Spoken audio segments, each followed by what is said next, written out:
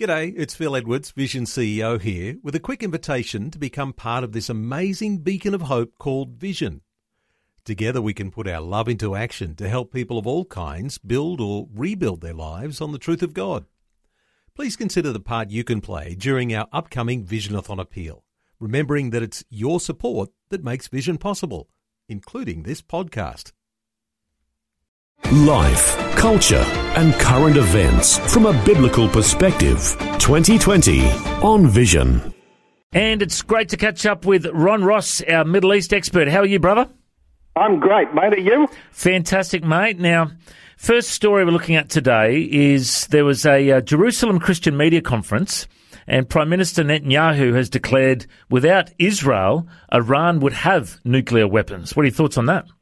Yeah, he said that Israel is committed to keeping Iran from entrenching itself militarily on its borders, and that were it not for Israel, Tehran would already possess nuclear weapons. We have one main goal, and that's to make sure that Iran does not develop nuclear weapons and that its march towards an empire and conquest has stopped. He told a crowd of more than 200 people at the Christian Media Summit and the inauguration of the Friends of Zion Museum's Media Center. Netanyahu hung a mezuzah on the door of the center at the start of the ceremony.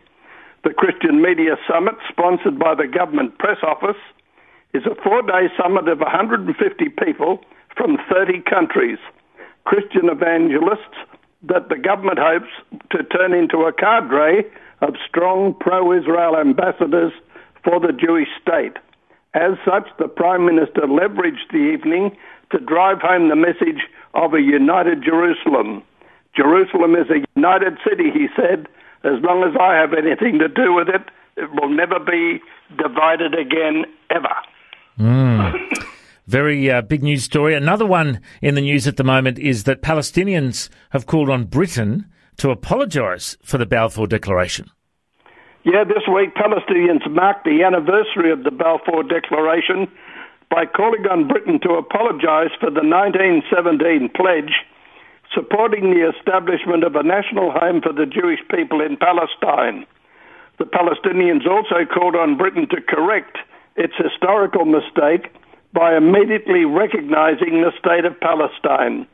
Ibrahim Milam, spokesperson for the Palestinian Authority government, said that the Palestinians fell victim to the greed of colonialism, expansion and ethnic cleansing as a result of the declaration. In a statement marking the November 2nd anniversary of the Balfour Declaration, the ministry called on Palestinians to rally behind Palestinian President Mahmoud Abbas and the Palestinian leadership so they could continue confronting American and Israeli schemes against the Palestinians and their rights. These days we're hearing about a new promise that is equally as dangerous as the Balfour Declaration. It's the Declaration of Trump, he said, and he said theirs is a promise to end Palestinian hope, destroy our right to establish a state, and leave us to live as a minority under the Jewish state. Certainly one that we need to keep praying for. And, I've heard amazing stories of many, Palestinians coming to Christ over the years. We need to keep praying for a move of God there and, of course, in Israel as well. Interesting story. Another big one at the moment, Ron, is that Kurdish kids are getting urgent medical attention in Israel thanks to a Christian agency. Yeah, a Christian group in Jerusalem works with the Interior Ministry to get visas for Gazan, Syrian and Iraqi children to have heart surgery in Israel. A Kurdish refugee toddler is the latest of 44 Iraqi and Syrian Kurdish children who've had emergency medical treatment at Israel's Sheba Medical Center. Ajwan, 3.5, had life-saving open-heart surgery that wasn't available in Iraqi Kurdistan, where his family has been living for a few years due to the dangers the community faces in northern Syria. I was not afraid to come to Israel, even though I was warned I could lose my Syrian passport, his mother told the local press. The Kurdish parents we see are really beautiful people. It's hard to express how nice and warm they are, said Dr. David Mashali, head of International Congenital Heart Surgery at Sheba Safra Children's Hospital. Entry visas for Ajwan and his mother, as well as the others, were expedited by the Israeli Interior Ministry in coordination with Shevet Akim, a Christian Zionist organization based in Jerusalem. Shevet Akim helps children from Gaza, Iraq and Syria come to Israel for cardiac surgery. Since 2003, several hundred Kurdish children have been brought over, says Director Jonathan Miles. A ministry we need to be praying for. Absolutely. Such an important thing to keep praying for that. And interestingly, in the Palestinian world, normalisation is the ultimate betrayal. Explain that one for us, mate. For the hardline supporters of the Palestinian cause, normalisation, or takbiyah in Arabic, is the worst political sin any Palestinian can commit.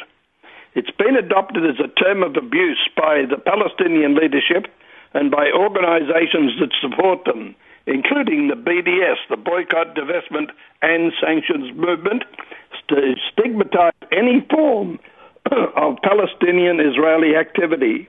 In June, the Palestinian Authority sacked a man from its education ministry and removed him as council chief of the West Bank village of Deir Kaddish after a social media video showed 4 of his Israeli neighbours joining in the celebration at his wedding.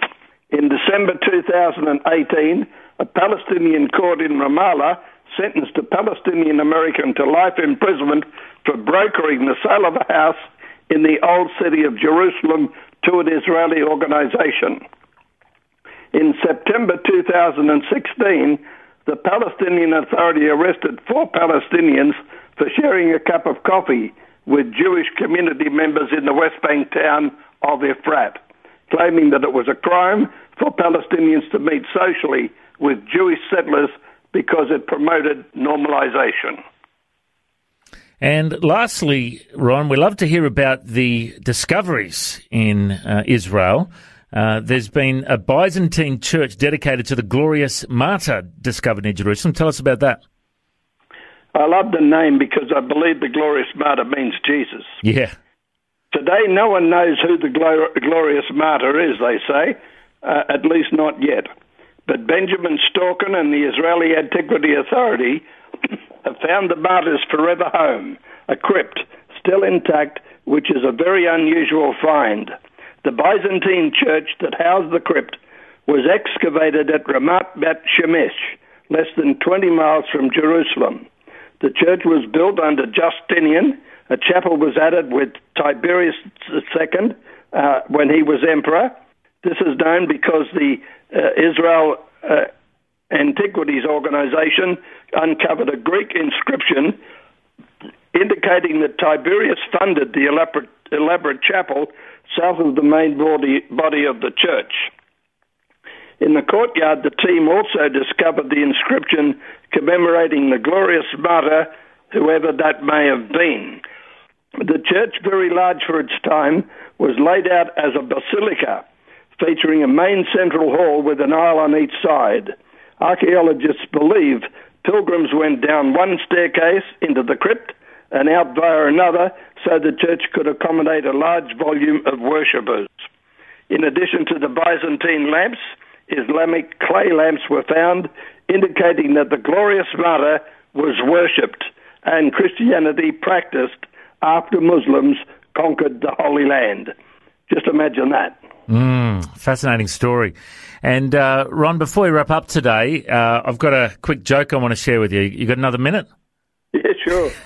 So you know how the Jews are well known to be good businessmen and smart with money, and Proverbs says that a wise man will leave an inheritance for his children's children. They're very good with their finances, aren't they? Excellent. So I've heard a story recently about a school teacher that said to her students, "Who is the most influential person in history? Whoever gets this right, I'll give them $10. And this little Jewish boy put his hand up, and she said, "Yes, who is it?" And he said, "It's Jesus." And she said, "Well done. You get the $10. Congratulations." But I'm a little surprised. Why would a Jewish boy say that Jesus is the most influential person in history? And the little boy said, well, in my heart I knew it was Moses, but in my head I knew it was Jesus. And hey, business is business. Always good to catch up with you, Ron. Thanks for your time, mate. God bless. Yeah, thanks, Matt. Thanks for taking time to listen to this audio on demand from Vision Christian Media. To find out more about us, go to vision.org.au.